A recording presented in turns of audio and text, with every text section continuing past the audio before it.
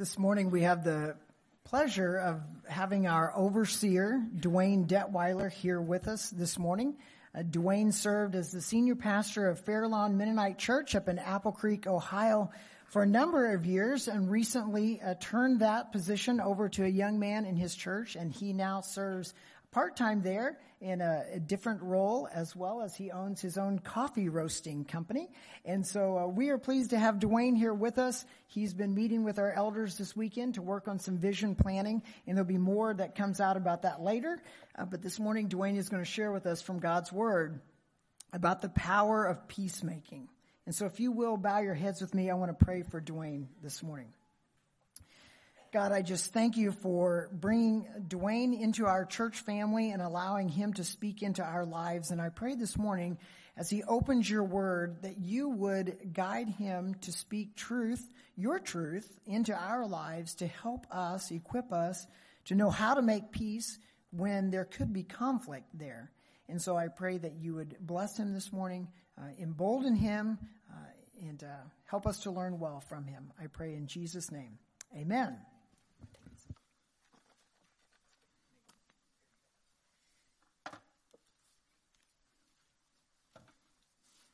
Thank you, Sean. It's been a real privilege being with your leadership team this past weekend and just talking about vision, looking at the future and what God is doing here at Bethel Mennonite Church. It's really exciting, and I always enjoy meeting with leadership teams. The message this morning, the power of peacemaking, it wasn't like Sean called me and said, look, we've got some issues at Bethel that need to be addressed. There's some conflict. That isn't at all how this message came about. You know, at the beginning of 2020, we saw, I don't know if you saw it down here, we saw conflict. And people not understanding how to resolve differences and talk about how they disagreed. And as I watched the church, it really in a lot of ways unravel and become angry with each other, I asked the question, what in the world is happening here? I mean, I thought as believers we were supposed to be like Jesus. I thought we were supposed to love each other and there should never be any conflict. Why can't we be more like the early church? I mean, when you think about the early church in Acts chapter 2, I mean, what a sweet picture we get of the church. You know, it says that they devoted themselves to the apostles' preaching and to the breaking of bread and prayer, and they saw miracles happening, and it says that they agreed with each other, they ate meals together, they enjoyed each other's company with glad and sincere hearts, it says. They worshiped God, and the Lord added to their number daily those who were being saved. And I thought, you know, if my church would be like that, if they would be an Acts chapter 2 church, we could add to our numbers daily too. Why can't we be like the early church? But as you move on in the book of Acts, it doesn't take us very long to recognize we really are like the book of Acts. You get to Acts chapter 6, there's this debate that happens because there's a group of widows not being treated fairly. So the church has to get together, and they have to have this conversation about how do we fix this? They had conflict. We get to Acts chapter 15 and the Jerusalem Council. There's conflict, and Paul and Barnabas have to address this group of guys about whether they should circumcise or not circumcise. Paul and Peter had conflict. In Galatians chapter 2, it says when Peter came to Antioch, Paul said, I opposed him to his face. So as I began to look at the church, and especially the early church, you recognize fairly quickly that conflict was a normal part of their church. Actually, when you begin to read Paul's letters, most of Paul's letters that he wrote are dealing with conflict. But if we've been saved, if we've been sanctified, if we're filled with the Holy Spirit, why is that the case? Why do we have conflict? Well, although we have been saved, we are still very imperfect people. On a journey of becoming more like Christ, a journey of sanctification.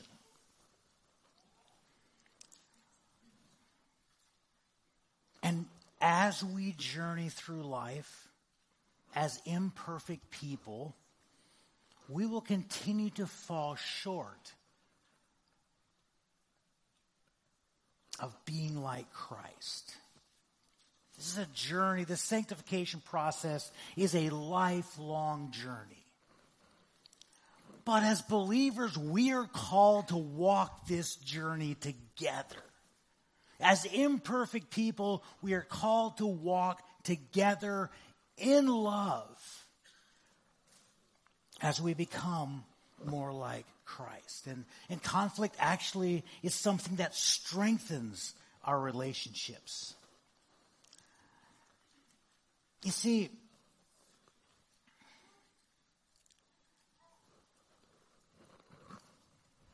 the church isn't beautiful because we never have conflict. What makes a church beautiful is a group of imperfect people who make mistakes, who love each other in spite of their imperfection. And when imperfect people can live together in unity in the midst of our differences, in the midst of our conflict, it is a powerful testimony of what God is doing in our lives. It preaches the gospel. Peacemaking is powerful. But disunity also sends a powerful message to the world. Our inability to resolve conflict tells the world we're no different than they are. We have nothing to offer. And Paul knew that disunity would give the church a black eye. And Paul often reminds the churches of this fact, of the importance of living in unity and working towards peace with one another. He says in Colossians chapter 3, bear with each other and forgive whatever grievances you may have against one another. Forgive as the Lord has forgiven you. We saw the prayer that the people in India pray, that the Lord will forgive them as they forgive others. And he says, over all these virtues, put on love, which binds them all together in perfect unity. Let the peace of Christ rule in your hearts, Paul says. In Ephesians, Paul says, make every effort to keep the unity of the Spirit through the bond of peace. This morning we want to go to Philippians chapter 4. In Philippians chapter 4, Paul gives us a roadmap for what peacemaking looks like. In Philippians chapter 4, there's apparently a dispute that two ladies are having. So in Philippians chapter 4, beginning at verse 2, this is what Paul says. He says, I plead with you, Euodia, I plead with you, Syntyche, to agree with each other in the Lord.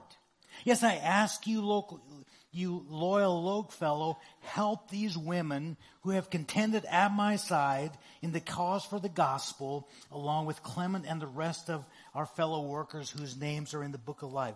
It says, rejoice in the Lord always. I say again, rejoice. Let your gentleness be evident to all. The Lord is near. Do not be anxious about anything, but in everything, by prayer and petition, with thanksgiving, present your requests to God. And the peace of God, which transcends all understanding, will guard your hearts and your minds in Christ Jesus.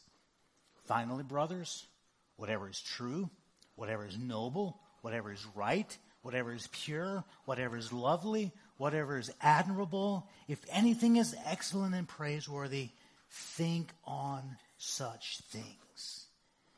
And whatever you have learned or received or heard from me or seen in me, put them into practice. And the God of peace will be with you. Pray with me. God, we see in your word a way towards peace. And these words that are written to us, may we take them to heart, learn and understand what you have for us today.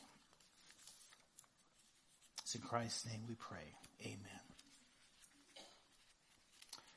Paul wrote this towards the end of Philippians because I think he realizes that this conflict between these two ladies had the potential to damage the entire church. And so Paul knew that this needed to be addressed. You see, when we have conflict between brothers and sisters in the body of Christ, it always impacts the church in a negative way. It always weakens our testimony. And Paul knew that this conflict that was happening was going to weaken their unity. It was going to weaken their testimony and their ability to witness and share the gospel. Actually, earlier, if you go back a couple of chapters to chapter 1 of Philippians, he says, whatever happens, conduct yourself in a manner worthy of Christ. He says, stand firm in one spirit, contending as one man for the faith of the gospel. Our unity is essential as we move out, as we take the gospel to Sarasota, to our communities, to our world. The body of Christ has to be one. He says in Philippians chapter 2, verse 3, he says, don't be selfish about anything. Do nothing out of selfish ambition or vain conceit, but in humility consider others better than yourselves. Each of you should not look at your own interest, but at the interest of others, and your attitude should be the same as that of Christ. So a lot of this is about our attitude. And verse 2 here in Philippians, Paul says, look, I plead with you, Yodia. I plead with you, Senki.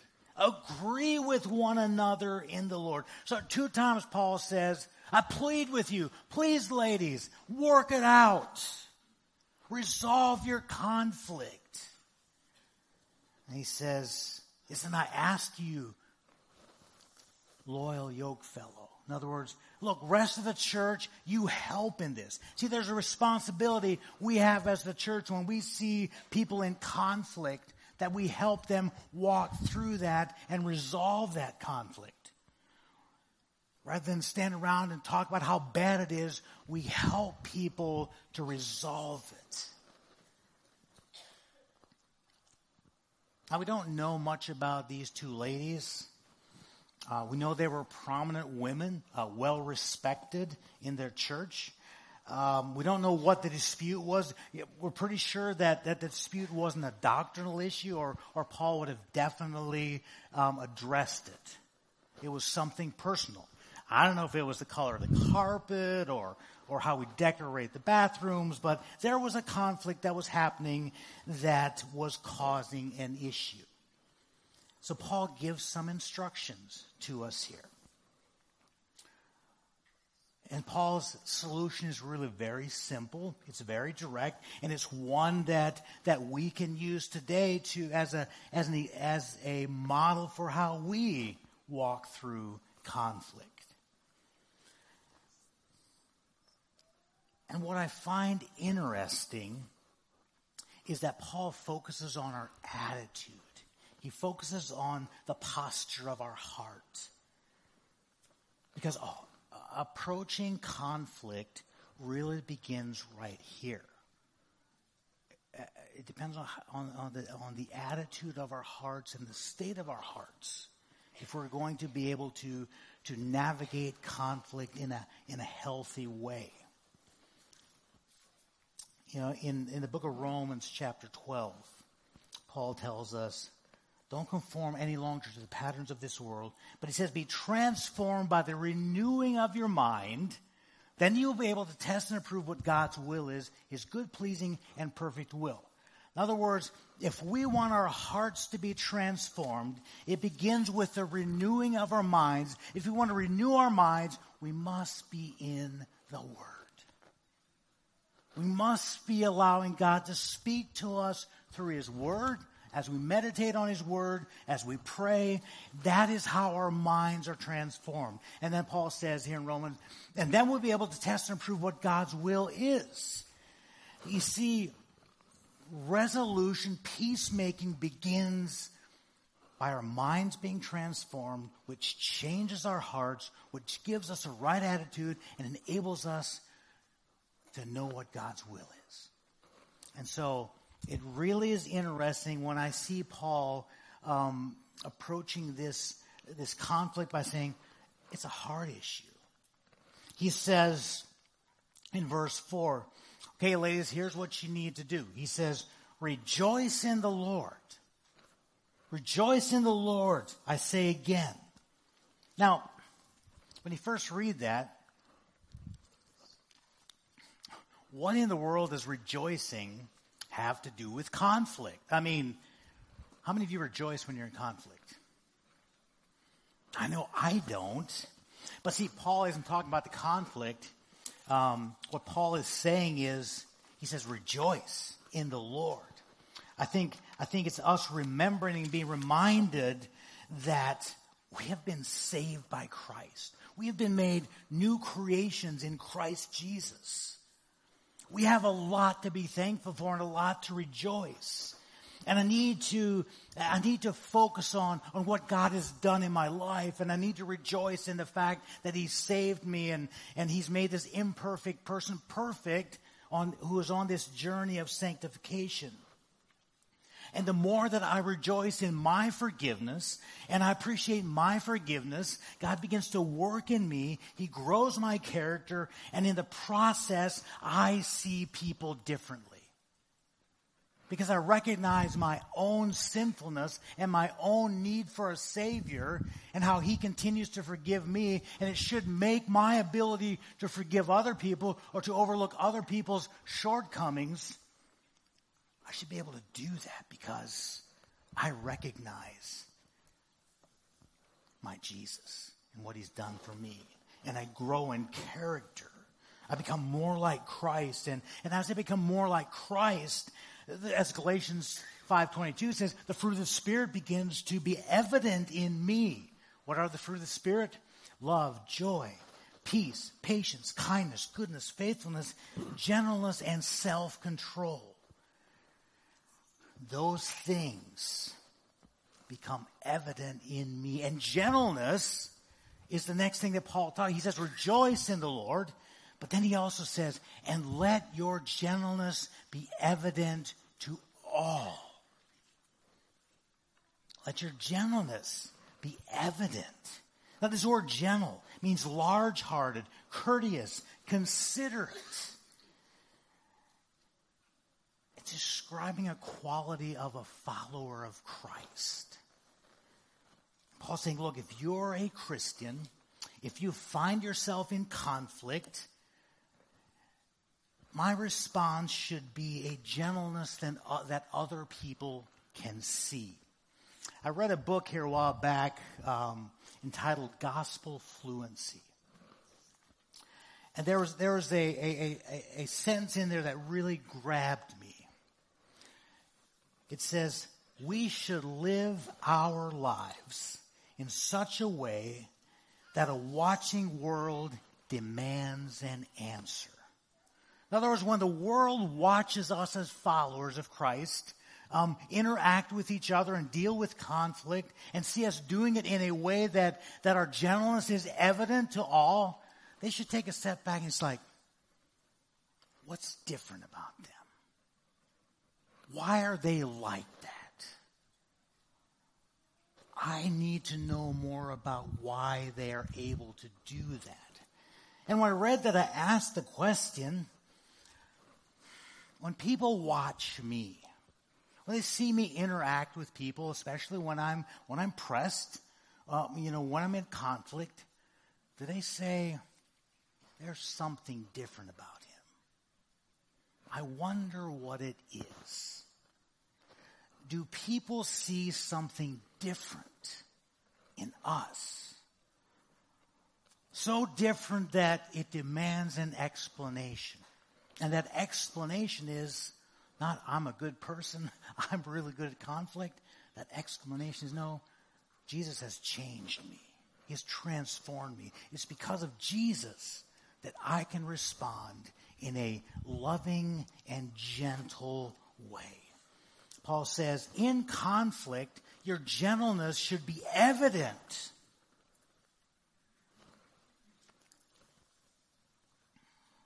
Proverbs 15:1 says, a gentle answer deflates anger, but a harsh word makes tempers flare. Does that describe the last couple of years? How often, because what 2020 did, it just revealed to us that we're not very good at talking through conflict. And we're more concerned about being right than we are about relationship. Proverbs says, a gentle answer deflects anger, but harsh words make tempers flare. There's gentleness calms people down. Aggressiveness just feeds the fire. So Paul says, as we look at our conflict, and maybe you find yourself in conflict this morning.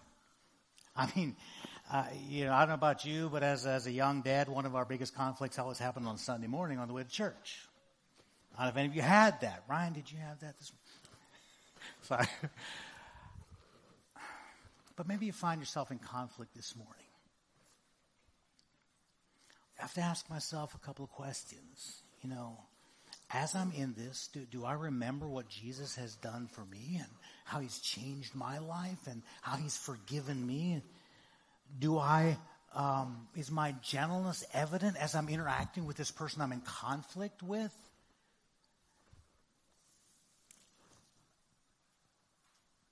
And then Paul says, the third thing he says in this, as we address conflict, he says, replace your anxiety with prayer. He says in verse 6, don't be anxious about anything, but in everything with prayer and petition, with thanksgiving, present your requests to God. In this conflict you find yourself in, how often have you prayed? How often have you taken this thing that you're in the middle of, which is an anxiety, and how often have you presented it to the Lord and said, Lord, here, I'm going to give it to you. I'm going to let you take care of this. Lord, check my heart as I'm interacting, as I'm dealing with this. And we give these things to the Lord. Paul's not just talking about trivial things, the deep pains, the deep disagreements we have. Paul says, don't be anxious about that, but present your requests to God. Allow him to work in your heart. My first overseer was a wise man named Freeman Hosteller from Pleasant View Mennonite Church. And Freeman used to tell me, Duane, before you enter a conflict with anyone in the church, he says you take 2 weeks to pray. 1 week to pray for yourself, and your attitude towards this person that you're in conflict with, and you take 1 week to pray for the person you're going to confront, to prepare their heart and your heart for this interaction. You see, when we place this at the feet of Jesus, when we place our focus on praying to God about this, it begins to change us. I think it changes our hostility, our anxiety, our inner conflict. And it begins to give me the ability to be gentle. But prayer isn't often the first thing we do when we're in conflict. It's the thing we do as a last resort. And you're just like, Lord, would you help them to see how wrong they are? Rather than, Lord, show me what's going on in my heart.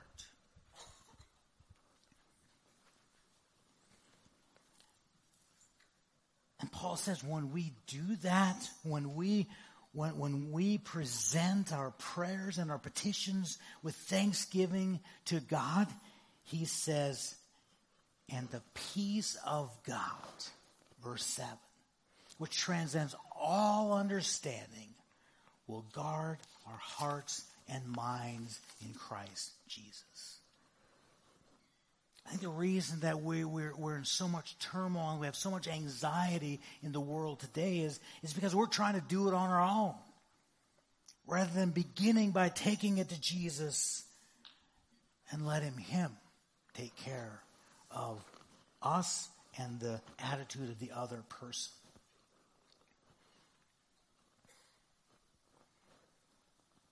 And when we do that, it begins to create an inner peace in us, an inner peace in me. And then that transcends, and the person we're in conflict with begins to feel and sense the peace that we have, the love that we have, and oftentimes it begins to change them as well and their attitude.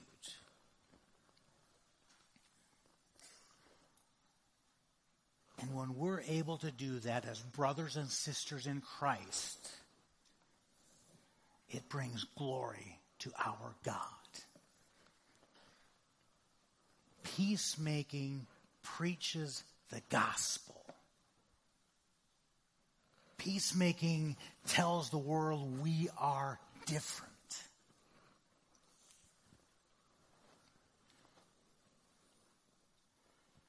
But peacemaking also is, I do some mediation, and so I always tell people that we're working with is reconciliation is a process, not an event. In other words, we often we just want to have one meeting with this person. We say I'm sorry, we work it through, and then it's all over. We move on. But it's a journey that we take. When we find ourselves in deep conflict, it's a journey that we are on. And it begins by, as we pray and we seek God, it helps us to see things as they really are. And not imagine things. In other words, when I find myself, Verta and I will once in a while have conflict. And if we don't resolve it, what happens is I begin to think things about her. I bet she's thinking this. I bet she thinks I'm really dumb. I bet she thinks she's going to do this.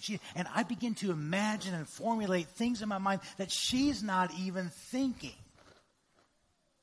But I have allowed myself, I've allowed my mind to wander, and it just begins to just tell me, the devil begins to tell me things that are completely untrue. Where when I stop and I say, Lord, we've got this issue, help me to see it from your perspective. It helps me to develop an accurate view of the person I'm in conflict with.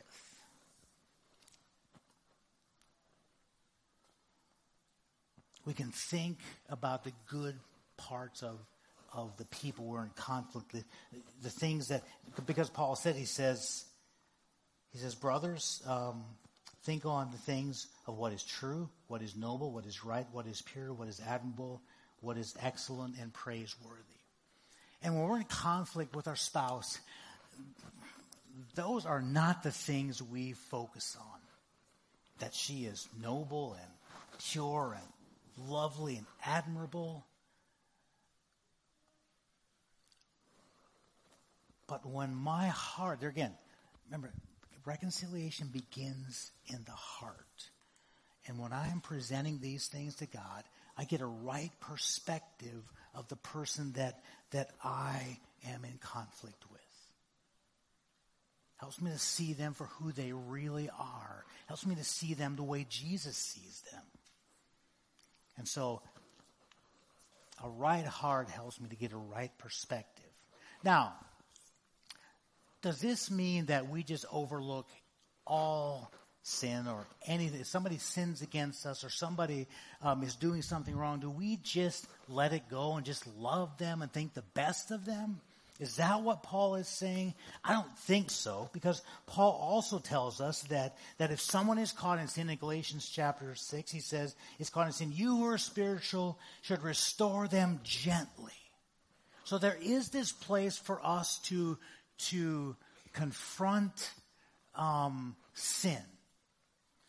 But it still is done with a right attitude. Because he says there in verse 2 of Galatians, he says, carry each other's burdens. And this way you fulfill the laws of Christ. So there is this place where we need to confront sin.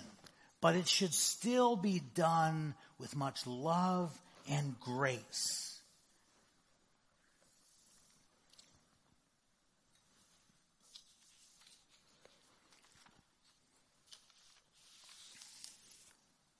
And so as the body of Christ, we need to be really conscious of the conflicts we find ourselves in. And we need to be very careful how we navigate that. We need to see people as they really are.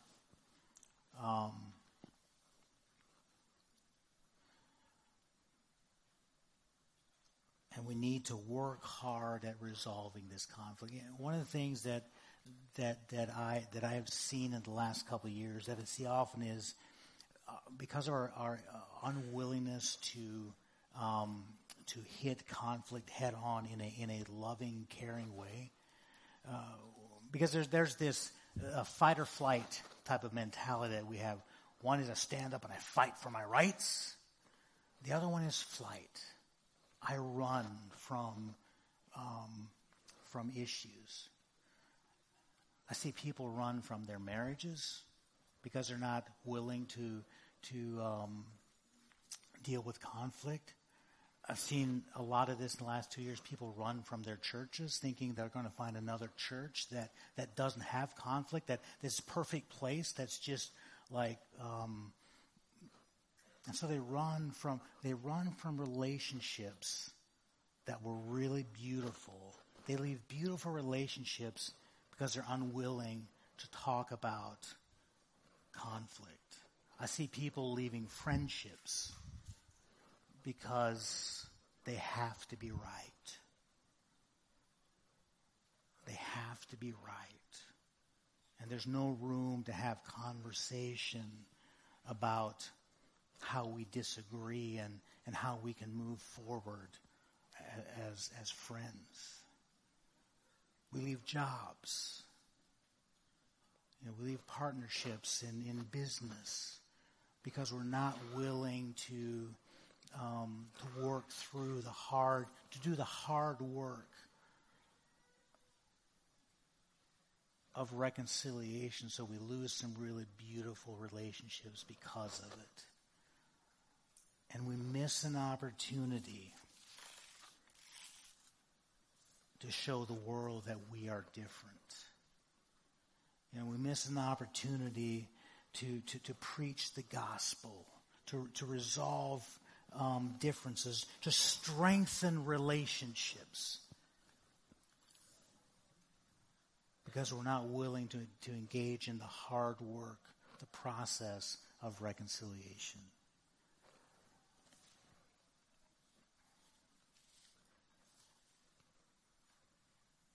But when we're willing to do the hard work of reconciliation, when we're willing to humble ourselves, the book, the text that Sean read this morning talked about humility. When we're willing to humble ourselves and go to the people that we love, the people that we have relationship with, and we find ourselves at different places, some really beautiful things can happen. And so I hope this morning, if you find yourself in a situation where you're experiencing conflict,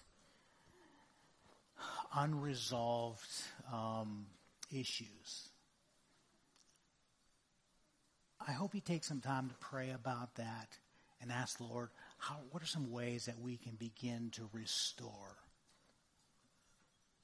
that relationship? I'm sure there's some people here this morning who over the last 2 years have been hurt because some people you dearly loved have left this church. And you're kind of sour and angry at them. Maybe it's time to think about how you can begin to restore that relationship. Maybe you came here to Bethel because of something that happened at the church you were at.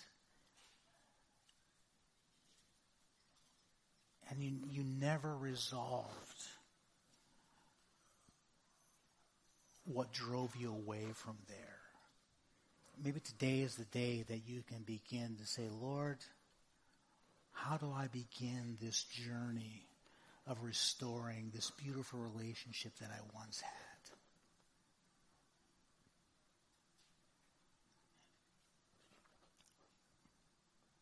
Maybe today is the day that you begin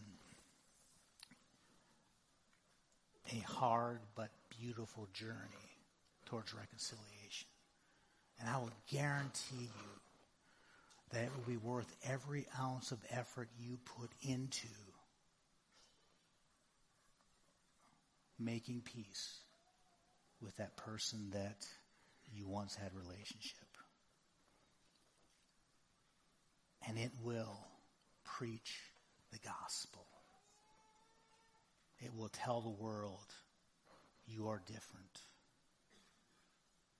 The world will demand to know what makes you different.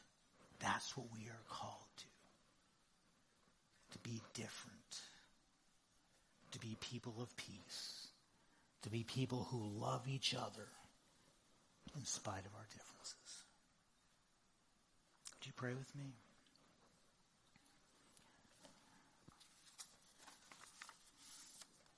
Father, this morning, I just want to lift up the people in this who are sitting here this morning. But none of us are here by accident today.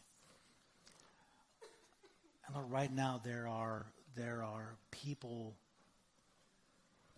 going through our minds that you're beginning to prompt and invite us into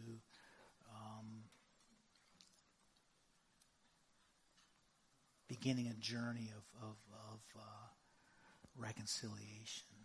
Father, first of all, I pray just for your Holy Spirit to show us those people. I pray that you would show us how to engage in that conversation, whether it's a spouse, a coworker, a brother or sister in Christ that we had a relationship with, a friend. Lord, would you give us the courage, the wisdom, the gentleness to begin that journey, whether it's picking up the phone or sending a text message. Would you help us to begin that journey of restoring a relationship? And Lord, that through this, through that restoration, that peacemaking that happens, you would be glorified. Your name would be lifted up. And a watching world would demand an answer for the peace that we have and the reconciliation that we're experiencing. It's in Christ's name we pray.